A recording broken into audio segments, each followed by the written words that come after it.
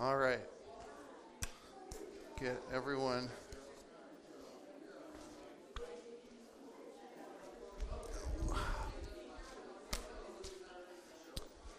All right. Well, as you're finding your seats, welcome to our Adult Bible Fellowship as we continue our study in 1 Thessalonians. We're getting close now to the end of the study. And so I hope it's been a good encouragement to you. So we're in 1 Thessalonians chapter 5, and we're going to focus on verses 9 through 11. And this is, as you can see, part D of the study. And it wasn't ever meant to have four sections, but it just ended up that way. There's just so much good information in each of these verses. So I'm glad we took our time and went through it. But let's go ahead and pray, and then we'll get into our study. Father, thank you, Lord, so much for this day. Thank you for bringing us here safely. And for those that might be watching online as well, thank you for them tuning in.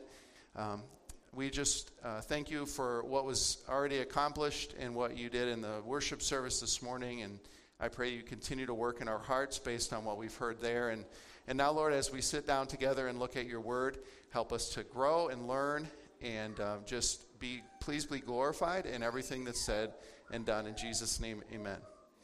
Okay, so 1 Thessalonians chapter 5, verse number 9 through 11 is where we're going to be. And if you've been following along on the outline, we're on the Roman numeral number 4, which is what to expect.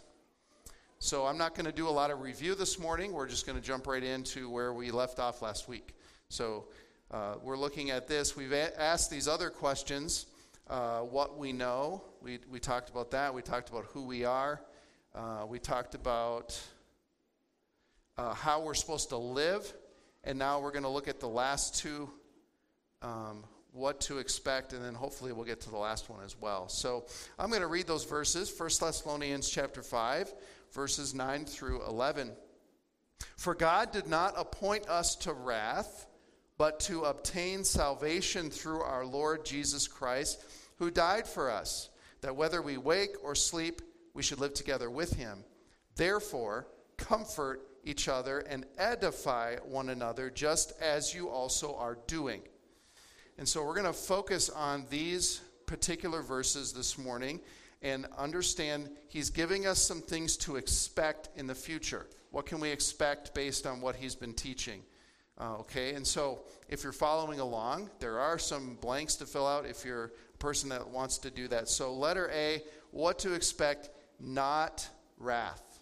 So we're going to give you what not to expect first, and then we'll give ourselves see what to expect. And we get this out of the first part of verse number 9. So 1 Thessalonians 5, the first part of the verse says that God did not appoint us to wrath. God did not appoint us to wrath. Wrath is always used to speak of God's judgment. And it comes in different phases and in different ways, but it's always talking about God's judgment. And according to this verse, the believer is not destined to have to endure God's wrath. Now, there's different views on this. Some think this wrath means something different, and I believe this means future wrath, tribulation type of wrath. And I want to show you why I think that. But there is other aspects of God's wrath that are present tense. So when we see that in Romans chapter 1, it says the wrath of God is revealed. It's being revealed. That's a present tense verb. It is being revealed from heaven to earth or to men. And then in verses 24, 26, and 28 of Romans 1, we see the three stages of his present day wrath. And really, I refer to it as, and I don't know if others might agree or not, but as kind of a passive wrath.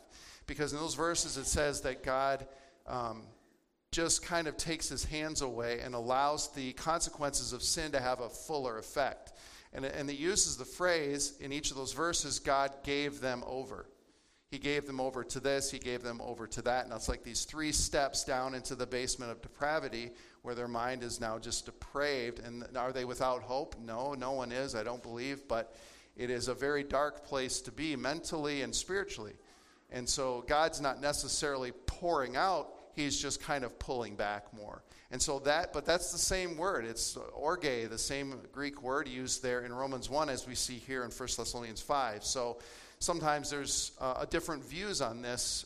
What does this mean that God did not appoint us to wrath? Well, I believe in the context that this is talking about future wrath. And we always study the Bible in its context. So what's going on around the verse that we're looking at? What's going on in the kind of the message of the book so far? And then where does it fit within the greater context of either the New Testament or the Old Testament? And then we just keep zooming out. Where does that fit in the context of the whole Bible? So if we look at this verse that God did not appoint us to wrath, and we look at it in the immediate context, he's been saying throughout this whole book so far that Christians are not going to go through God's pouring out wrath. And we see that in some of these verses. Back in chapter 1, verse 10, we talked about this when we studied that part. It says that to wait for his Son from heaven, whom he raised from the dead, even Jesus, who delivers us from the wrath to come. Talking about future wrath. So Jesus saves us. He's the only one that does this, but he saves us from God's future wrath as believers. It's also a reference back to the day of the Lord. Again, in Romans 5:9, that we've been justified by his blood. We shall be saved from wrath through him. So this is going out of 1 Thessalonians, but staying within the Pauline epistles. So you go to the same author. You see how he used the word in different places, and it helps you understand how he's probably using it here in the text that we're in. So again, wrath being that future judgment. We also talked about earlier in this chapter, Romans 5:3, when they say, remember we looked at the pronouns, they versus us, unbelievers versus believers. The unbelievers say peace and safety, everything's fine, we've got our one world government, we've got everything's in order, and then sudden destruction comes upon them as labor pains upon a pregnant woman, and they shall not escape. So they shall not escape, but that's not talking about believers not escaping. And then in the following verse, you, brethren, you're not in darkness, so that this day, capital D, day, talking about the day of the Lord, the time of God's final judgment on earth, that day is basically saying that's not going to overtake you. It's going to overtake them as a thief. That's not going to overtake you, believers, as a thief. So these are important things. So we're not appointed to wrath, but, and if you keep reading in verse number 9, we are appointed to salvation. He says, but to obtain salvation through our Lord Jesus Christ. So we're not appointed to go through that wrath. He's given us the contrast. We're appointed to be saved through Christ. So this salvation, and again, we're in this context. What has he just used? What word picture has he just used earlier in verse number 8 to help us understand the hope of salvation? What piece of armor did he use there? Verse number 8. What's that? The helmet, right. The protective cover over our mind, over our life. And so he's just given us this instruction, this hope of heaven, this excitement. Remember, biblical hope, that's that, we anticipate it. We're ready for it. We're excited about it happening. So why would he then say, but you still have to go through God's wrath? So these things aren't adding up. In context, he's saying, look, you have the helmet, you have the hope of salvation. You're appointed to obtain salvation through Jesus Christ our Lord. So he's talking here, it's right on the heels of describing the helmet. Verse number 10, who died for us, that whether we wake or sleep, we should live together with him. And we'll come back to this verse. Actually, no, we're talking about it right now. Jesus took God's wrath so that we would not have to endure it. It says he died for us. That's the part I wanted to focus on, the first part of the verse. He died for us. In other words, he died in our place. Jesus took the wrath for everyone that believes in him so that they don't have to endure it. So he's just constantly making these arguments that the wrath of God's been poured out on Christ on the cross for everyone that would believe. So why would the Christian then have to once they put their faith in Christ, he's the propitiation, he's the satisfaction for our sin. Why would they have to go through God's wrath again? Somebody had their hand up. Paul. He died for us, but that's also like saying he absorbed the pain of being separated. Right. Right. He absorbed the pain from being separated. Right. He absorbed the pain from being separated from God. Yeah, that's a good way to put it as well. So, Christ took it for us. We see this also in the book of Hebrews 12, verse 2. Looking unto Jesus, the author and finisher of our faith, who for the joy that was set before him endured the cross, despising the shame, and has sat down at the right hand of the throne of God. He endured it. He what was his last words? It is what? It is finished. It's done. It's been paid in full. And so we can rest in that. We are not appointed to go through God's wrath. Now we go back to our verse number 10. Let's look at the rest of it. He died for us that whether, and here's the promise, that whether we wake or sleep, we should live together with him. Now, Paul has used sleep in a couple of different ways, if you remember. He used it as a euphemism for physical death earlier in the letter. And then he used it last in a different way. Who remembers how he used sleep just previous to this? Anybody remember? What's that? Yeah, spiritual, like lethargy, spiritual kind of numbness or laziness for the believer. Believers can sleep, in a sense, spiritually, and he calls us to wake up in the previous verses, where we can get kind of just lackadaisical with our spiritual life. We can kind of get lazy with interacting and engaging with Scripture. We don't pray as often. We start to drift, right? We start to drift spiritually. So he used it as a euphemism for physical death. Then he used it as a description for a kind of spiritual lethargy that the Christian can fall into. And now I believe he's going back to using it the way he did at the beginning for physical death. And that I believe is the promise. He's saying whether we wake, or in other words, we're part of that generation of believers that he describes in 1 Thessalonians chapter 4 there at the end, that will be caught up together with the Lord. They'll be raptured. They won't taste, that generation of believers will not taste physical death. They'll be awake physically, and they'll be caught up with the Lord. But he also says whether we wake or sleep. So he's kind of circling back to his argument earlier. We should live together with him, helping the believers understand, I know that you've lost loved ones. I know that you're under intense persecution. They actually were being persecuted here in Thessalonica. But for God, he's basically saying that physical death is just not a problem for God. It's just not an issue for him. It's literally as easy for God as us waking someone up. Now, if you have a teenager, that's not the best analogy, but I think you see what I mean. Eventually, we can wake them up eventually. The cold bucket of water will do it every time. No, I've never done that, I don't think. But any case, yeah, I've seen it done. I've always wanted to, but I never did. No. So, but for God, really, it's really not a problem. He's helping them, just reminding them and reminding us, physical death for God is just not an issue. For us, it's a big issue. When we grieve loss, we've been grieving these recent losses. But for God, it's not a problem. It's not an issue. Death has lost its sting for the believer. Yes, there's still the mourning and the grieving here in this life, but in an eternal sense, there is no sting. So he's giving them this encouragement as he continues on. He also talked about this back in chapter 4, verse 15. And I meant to go to the slide when I talked about the rapture. For this we say to you by the word of the Lord, that we who are alive and remain until the coming of the Lord will by no means precede those who are asleep. Talking about those believers that have died physically. They actually get to the front.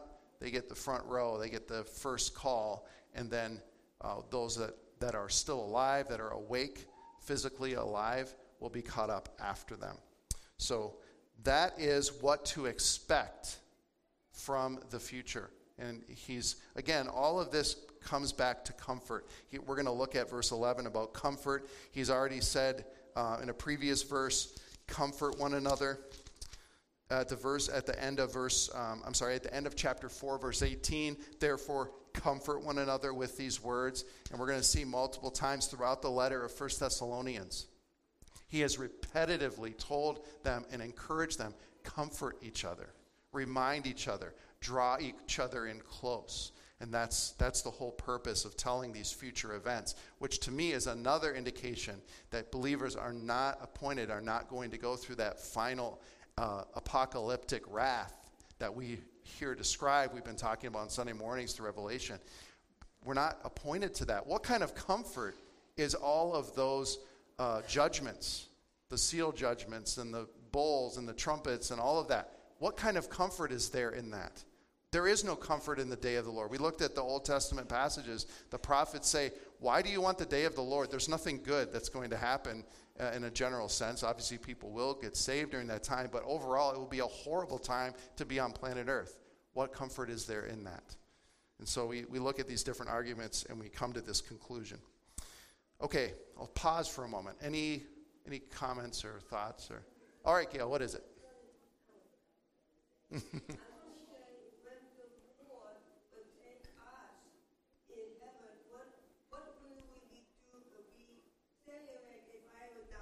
Yeah. What you're asking? What's going to happen in heaven? Yeah, what's going to be in heaven? Yeah. I don't know for sure, Gail, but it is going to be amazing. It is going to be so far above what we can really even imagine. It's. Oh, definitely walk on streets of gold. Definitely. That's one thing I know. And we're going to see the Lord Jesus face to face. So everything else is just details. Yeah, we're going to see our loved ones. That's pretty awesome. Mm-hmm. Yeah. Yeah. I know you have, Gail. I don't know for sure, Gail. I just know that you and I are going to have some good talks in heaven, and I'm looking forward to that. I'm looking forward to that a lot. All right, let's move on to the next point, how to respond. And I love, again, how Paul gives these instructions, and he gives the prophecy, he gives the things that are going to happen. Then he jumps right into the application, because I think we need that. It's important that we know all these things, but there's always an application. I love how Pastor Rich does that. When he's going through these prophetic passages, there's an application.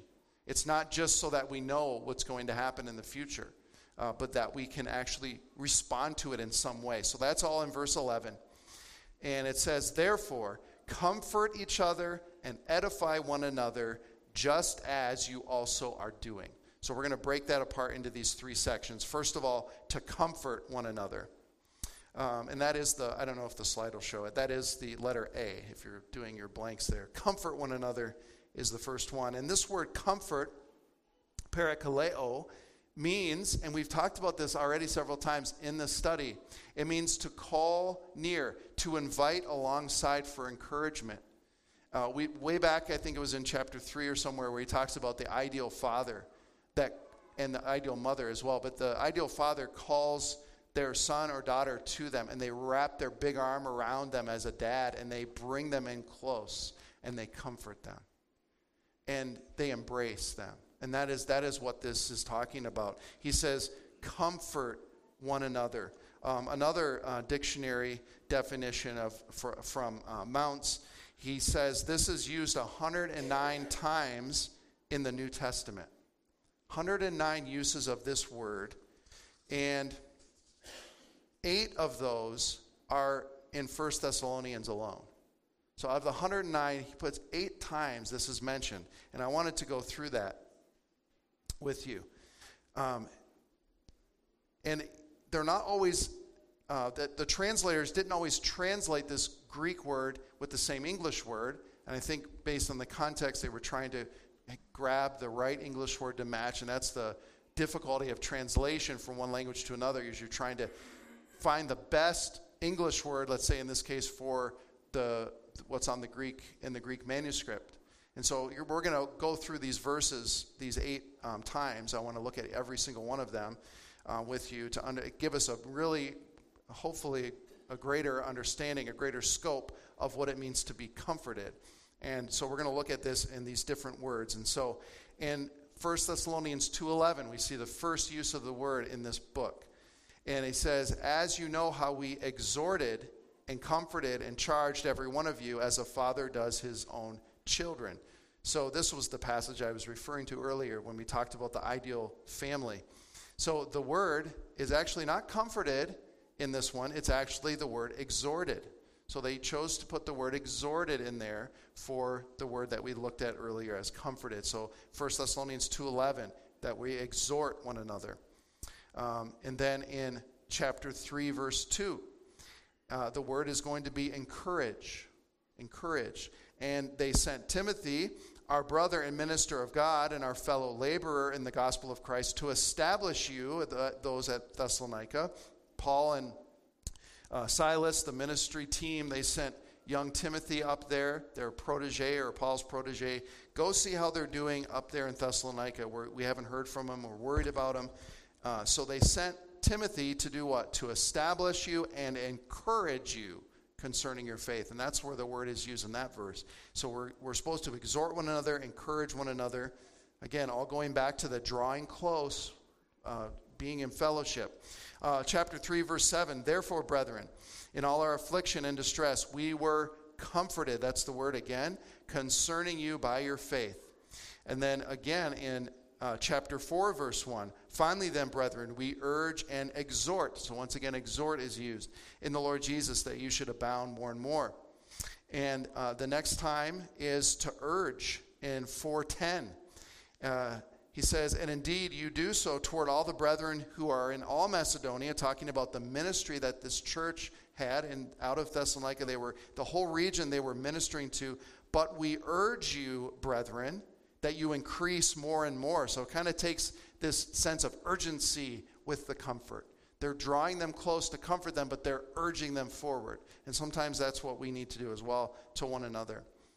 And then in 4:18, therefore, we talked about this already after talking about the rapture, comfort one another with these words, draw one another close. Our verse that we're looking at, our current passage, therefore comfort each other and edify each other, just as you also are doing. And one last time in verse 14 of chapter 5, now we exhort. So again, in this exhort, it's kind of a teaching idea. We exhort you to warn those, and then he gives them some instructions about the warning. So there are 4 different English words that have been translated from parakaleo, the Greek word, but they all have one thing in common. They all require relationship. They all require relationship. So we look at these 4 words here with this word comfort. The word comfort, the word encourage, the word exhorting, and urging. It's always in the context of community. So we cannot do these things and obey the instructions of the Bible if we are distant from one another as a church family. We can't accomplish it. We can send good, texts and emails, and I know sometimes that's just all we have, and that's okay. But maybe even in that, are we encouraging one another? But is our relationship growing? Or do we just kind of come in to church and kind of stay back? And I know some are less, you might not be a people person, and you don't have to be to accomplish this, by the way. You can find that person maybe that you can connect with. You say, I don't really connect with everybody. That's fine. That's not the purpose of this, is to make everybody people. The idea is that we have at least... there's at least a person or a couple of people that we can say, I can connect. I'm really comfortable with that person. I'm going to try to connect with them. And sometimes God might stretch us and say, well, I know you're really comfortable with them, but I'm keep putting this person in your path. I want you to connect with them. So we got to be kind of sensitive to the Spirit in how we do this, but we cannot do this from a distance. We cannot do this outside of the bounds of relationship and go, well, I don't want to really be transparent, because relationships are risky. because they require us to be transparent. They require us to open up about ourselves. And what are we risking? We're risking being hurt. Love always risks hurt. And in fact, love in some senses might even expect hurt because we're dealing one sinner to another. And so at some point, the relationship's going to break down at least a little bit, and it's going to hurt. So love says, I'm willing to be hurt by you. I'm willing to open myself up and be hurt by you. And I know that sounds like maybe a terrible way to describe love, but ultimately real love says that. It says, I'm going to love all of you, and I'm going to just ask you to love all of me. And I know sometimes that we're going to cross on that, and it's going to hurt at times. But I'm going to be willing to forgive you, and I'm going to be willing to stick with you through whatever those issues are. And so, again, we're to be comforting. Your hand was up. Mm-hmm. Paraclete, yes. Right. Yes, and that's really, paraclete comes alongside of. Para is alongside of. And so the Holy Spirit is described this way. The Holy Spirit is the paraclete. He's the comforter that Jesus describes in the upper room when he's telling his disciples, hey, it's better for me to go because you're getting something way better than me. And they're like, how can anything be better than you? Oh, it's going to be the Holy Spirit. He's going to be inside of you. He's going to come alongside you, and he's going to love you and help you love other people. And that's the beauty of this comforting, is that we don't have to kind of work ourselves up and drum up a bunch of extra love for this person that we don't really want to love because they're not really the most lovable. We don't have to do that. The pressure's off. It's all God's love flowing through us. So you're like, oh, Lord, I really don't feel like being kind to this person because they were rude to me, or they're offensive or whatever. And God says, that's okay. You don't have to drum up a bunch of your own human love for them. I've got plenty of agape love from me, and it's just gonna flow out of you. So you just be the channel and let it flow out. And we talked about a verse last week about how the Holy Spirit makes God's love spring up and overflow into our lives. And so the pressure, and I find great comfort in that, like the pressure's off. I don't have to try to come up with a lot of good feelings even. Because remember, love is not feelings. It is actually action is what we do. So let's make sure we're comforting one another as we go along here. So whether we're comforting, encouraging, exhorting, or urging, we must do it in the context of community. And this is always going to require risk, but the reward is always greater than the risk. And that's how a lot of times we try to make decisions in life, especially wisdom decisions that the Bible's not super clear about. Sometimes one way to do that is risk versus reward. And we kind of try to pros and cons, like, okay, I'm risking this, but here's the potential reward. I'm going to tell you, the risk of loving another person is very low compared to the potential reward that you have in close fellowship with someone. It's always going to be greater. Now, it won't always be greater in the sense that they're always going to do everything just right and love you, but the ultimate reward will always be greater. Okay. All right, let's move on to the next thing. What else are we supposed to respond in this? We're supposed to comfort one another, and then he says to edify one another. Let's letter B, edify. He says, therefore, comfort each other and edify one another. So we've looked at comfort. Let's look at edify. What does it mean to edify? That word literally means to be a house builder. That's the literal word. So when the Greeks wanted to talk about a contractor that built houses, this is the word that they would use. That's the literal meaning of it, but of course we're using it in a metaphorical way. It really means to confirm, to build up. You know, the word edifice is like a big building with a lot of big structure. That's the idea, is that we're supposed to be building one another up. And supporting, to make more able. And I like the word enable. We're supposed to be enabling one another to do what God has asked us to do. And so we've talked about, we looked at this also. This is used, this is out of Mounts as well. It's used 40 times in the Bible. In the Gospels, when it's used, Matthew, Mark, Luke, and John, this word is often has the normal meaning of building a physical structure. So Matthew, Mark, Luke, and John use the interpreters, and even the way it's used in the context in those books, it's more about the actual building, the literal meaning of it. But in in Acts and the rest of the New Testament, it becomes a significant metaphor for the mutual encouragement and strengthening of the people of God. And so that's how we're looking at it this morning. So you think about a contractor or someone that builds houses, they have a responsibility, right? They have a responsibility to their contract or to whoever hired them to get the job done. And we are responsible to one another based on what God has done for us.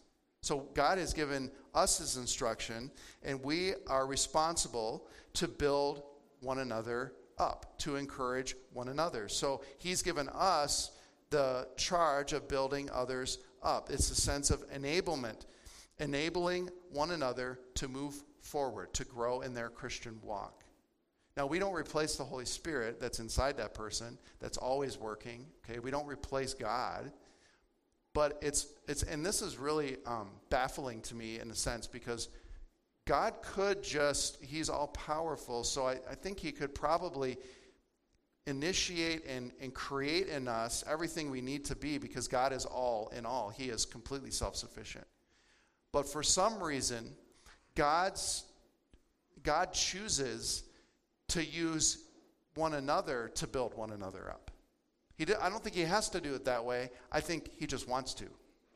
He wants us to encourage and receive the blessing of being encouraged, because what are we? We're the hands and feet of Christ. So we're his representation here on earth, and so it's our responsibility to build one another up. Instead of, what's the opposite of building up? Yeah, criticizing, confrontational, argumentative, negative, backbiting, gossiping. All of these things are like someone going up to a house with a sledgehammer and just starting to just wreck it. Just one thing, swing at a time, break a wall, smash a window, tear a wall down, put holes in the roof. And unfortunately, we as believers, we can do this before we know it. It happens quickly. Our attitudes and our emotions control, and it's easy to do. Yes, sir. Mike.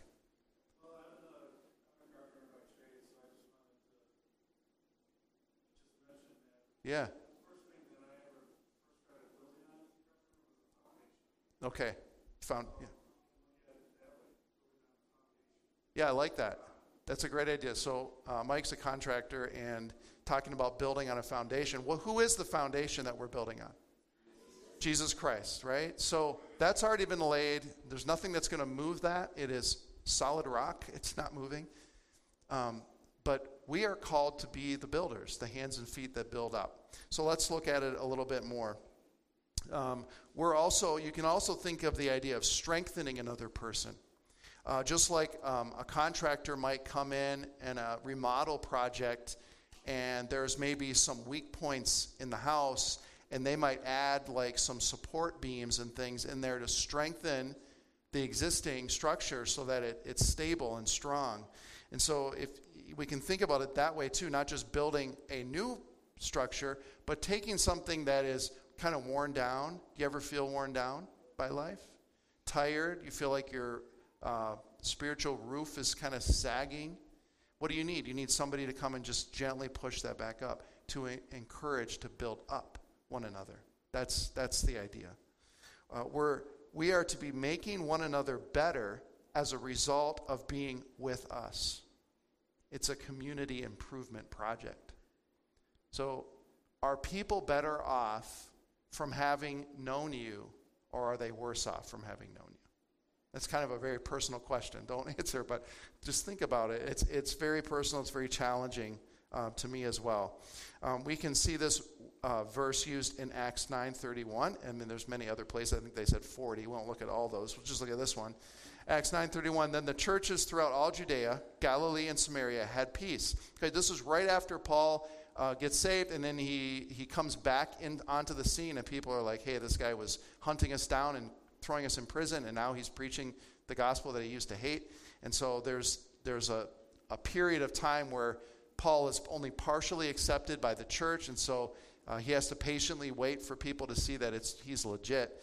But once that happens, and Barnabas plays a part, and they go up to Antioch, then the churches throughout all Judea, Galilee, and Samaria, the whole region, had peace, and were edified.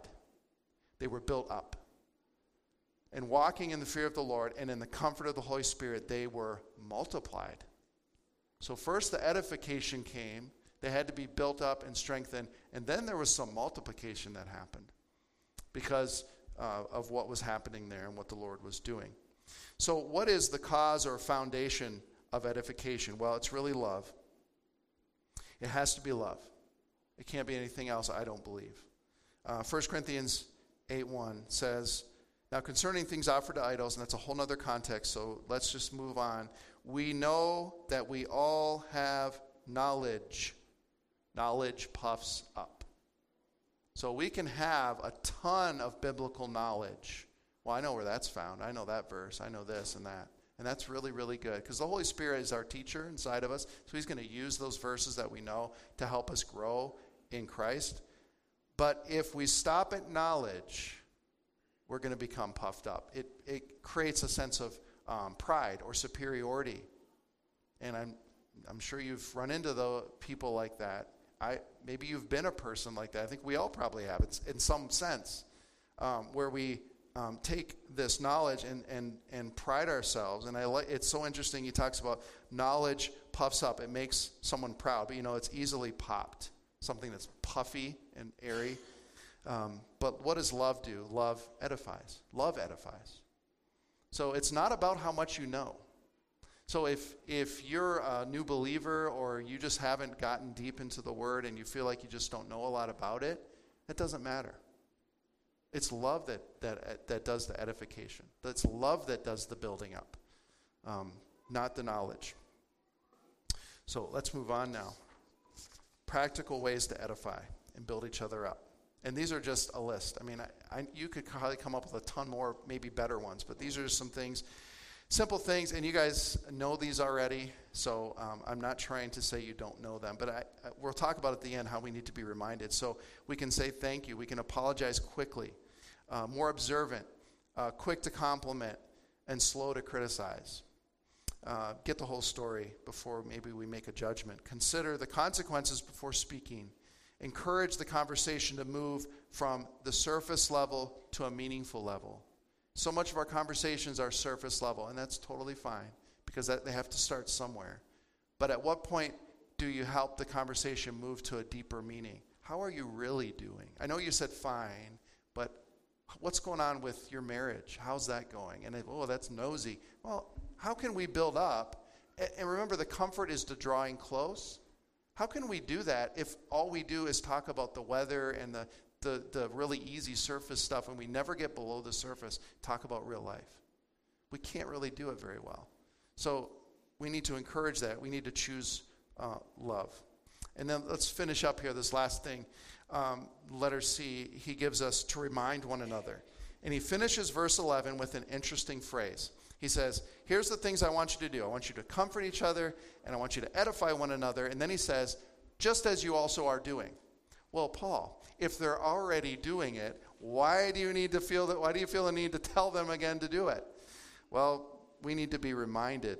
Evidently, the Thessalonians were already doing these things, but Paul felt they needed to be reminded to keep going, just like we need to be reminded to keep going. The writer to the Hebrews in chapter 2, verse 1, therefore, we must give the more earnest heed to the new things that we don't know about yet? No. To the things we have heard, lest we drift away. So there is such an importance on repetition in Scripture and all these lessons that are repeated over and over for our benefit. You say, well, shouldn't we just have to learn them once and then we're good and then we move on to the next thing? Well, we do need to keep learning new things, but we also need to review and be reminded of the things that we've already known.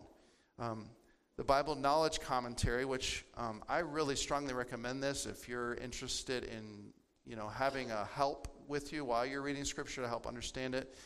Bible Knowledge Commentary, it's a 2-volume set, Old Testament, New Testament, really solid, really written. It's not high and lofty and complex. It's very down to earth and easy to understand. So Bible Knowledge Commentary, this is what he writes in there. Believers do not need to be hearing something new all the time. But they often do need to remind themselves of what they already know so they don't forget it.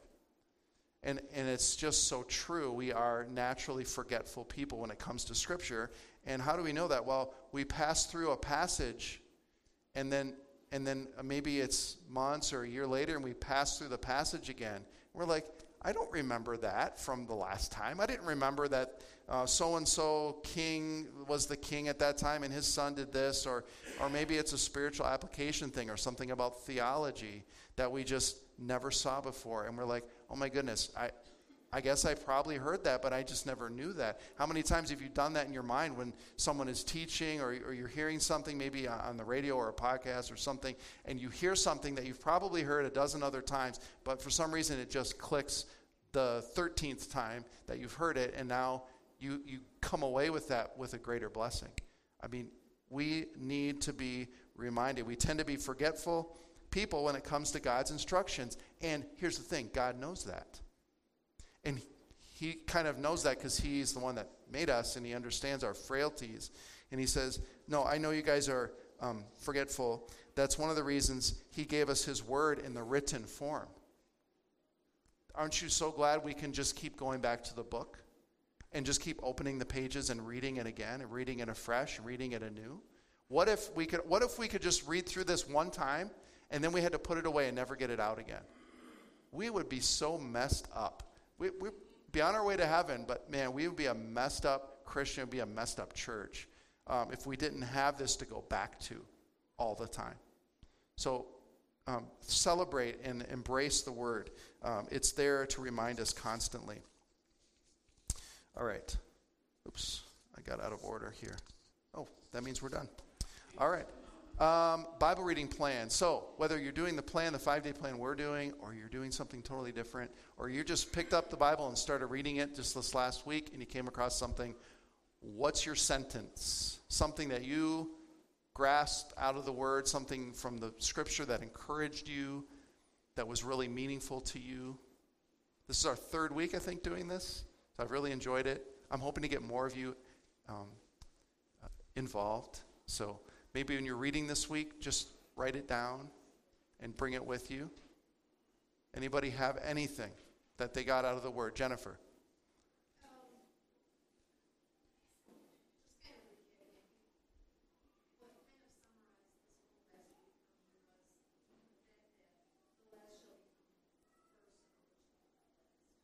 Last shall be first shall be last out of the Mark readings. Yeah. Great. Anybody else? John. Even when I'm not faithful, he is. All the time. Amen. Yes, sir.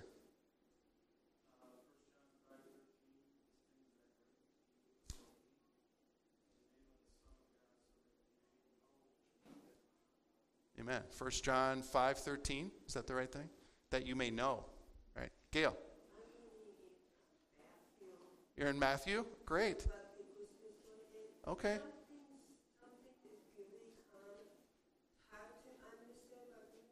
Mm-hmm.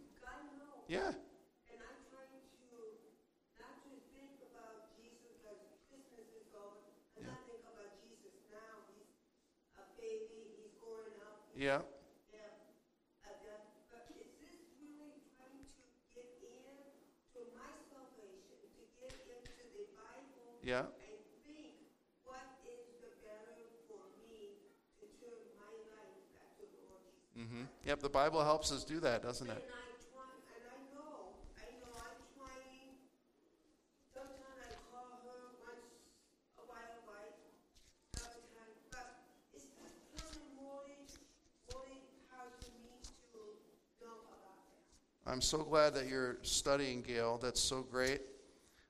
Mine, and then I'll give mine, and then we'll close. And I forgot my passage. So Joseph is brought before Pharaoh, and Pharaoh says, "I want you to interpret the dream." And Genesis 41:16, Joseph answered Pharaoh, saying, "It is not in me. God will give Pharaoh an answer of peace." It's not in me. It's God. All right, let's pray. Father, thank you so much for your word. I thank you for those that are engaging with it throughout the week. Help us all to be faithful to that in some degree this next week. Thank you for the study here. I pray that you continue to help us to comfort one another, to draw close, to be willing to be transparent to some degree, to build a trust relationship with others so that we can edify, we can build up, we can have discernment on how to do that. Lord, that's a daunting task you've given us, and it might make us insecure in our own strength. Thank you that it's your love that flows through us. So help us to be busy about doing that and building one another and comforting one another. And we just thank you again for your word that we can keep going back to and be reminded of these things. In Jesus' name, amen.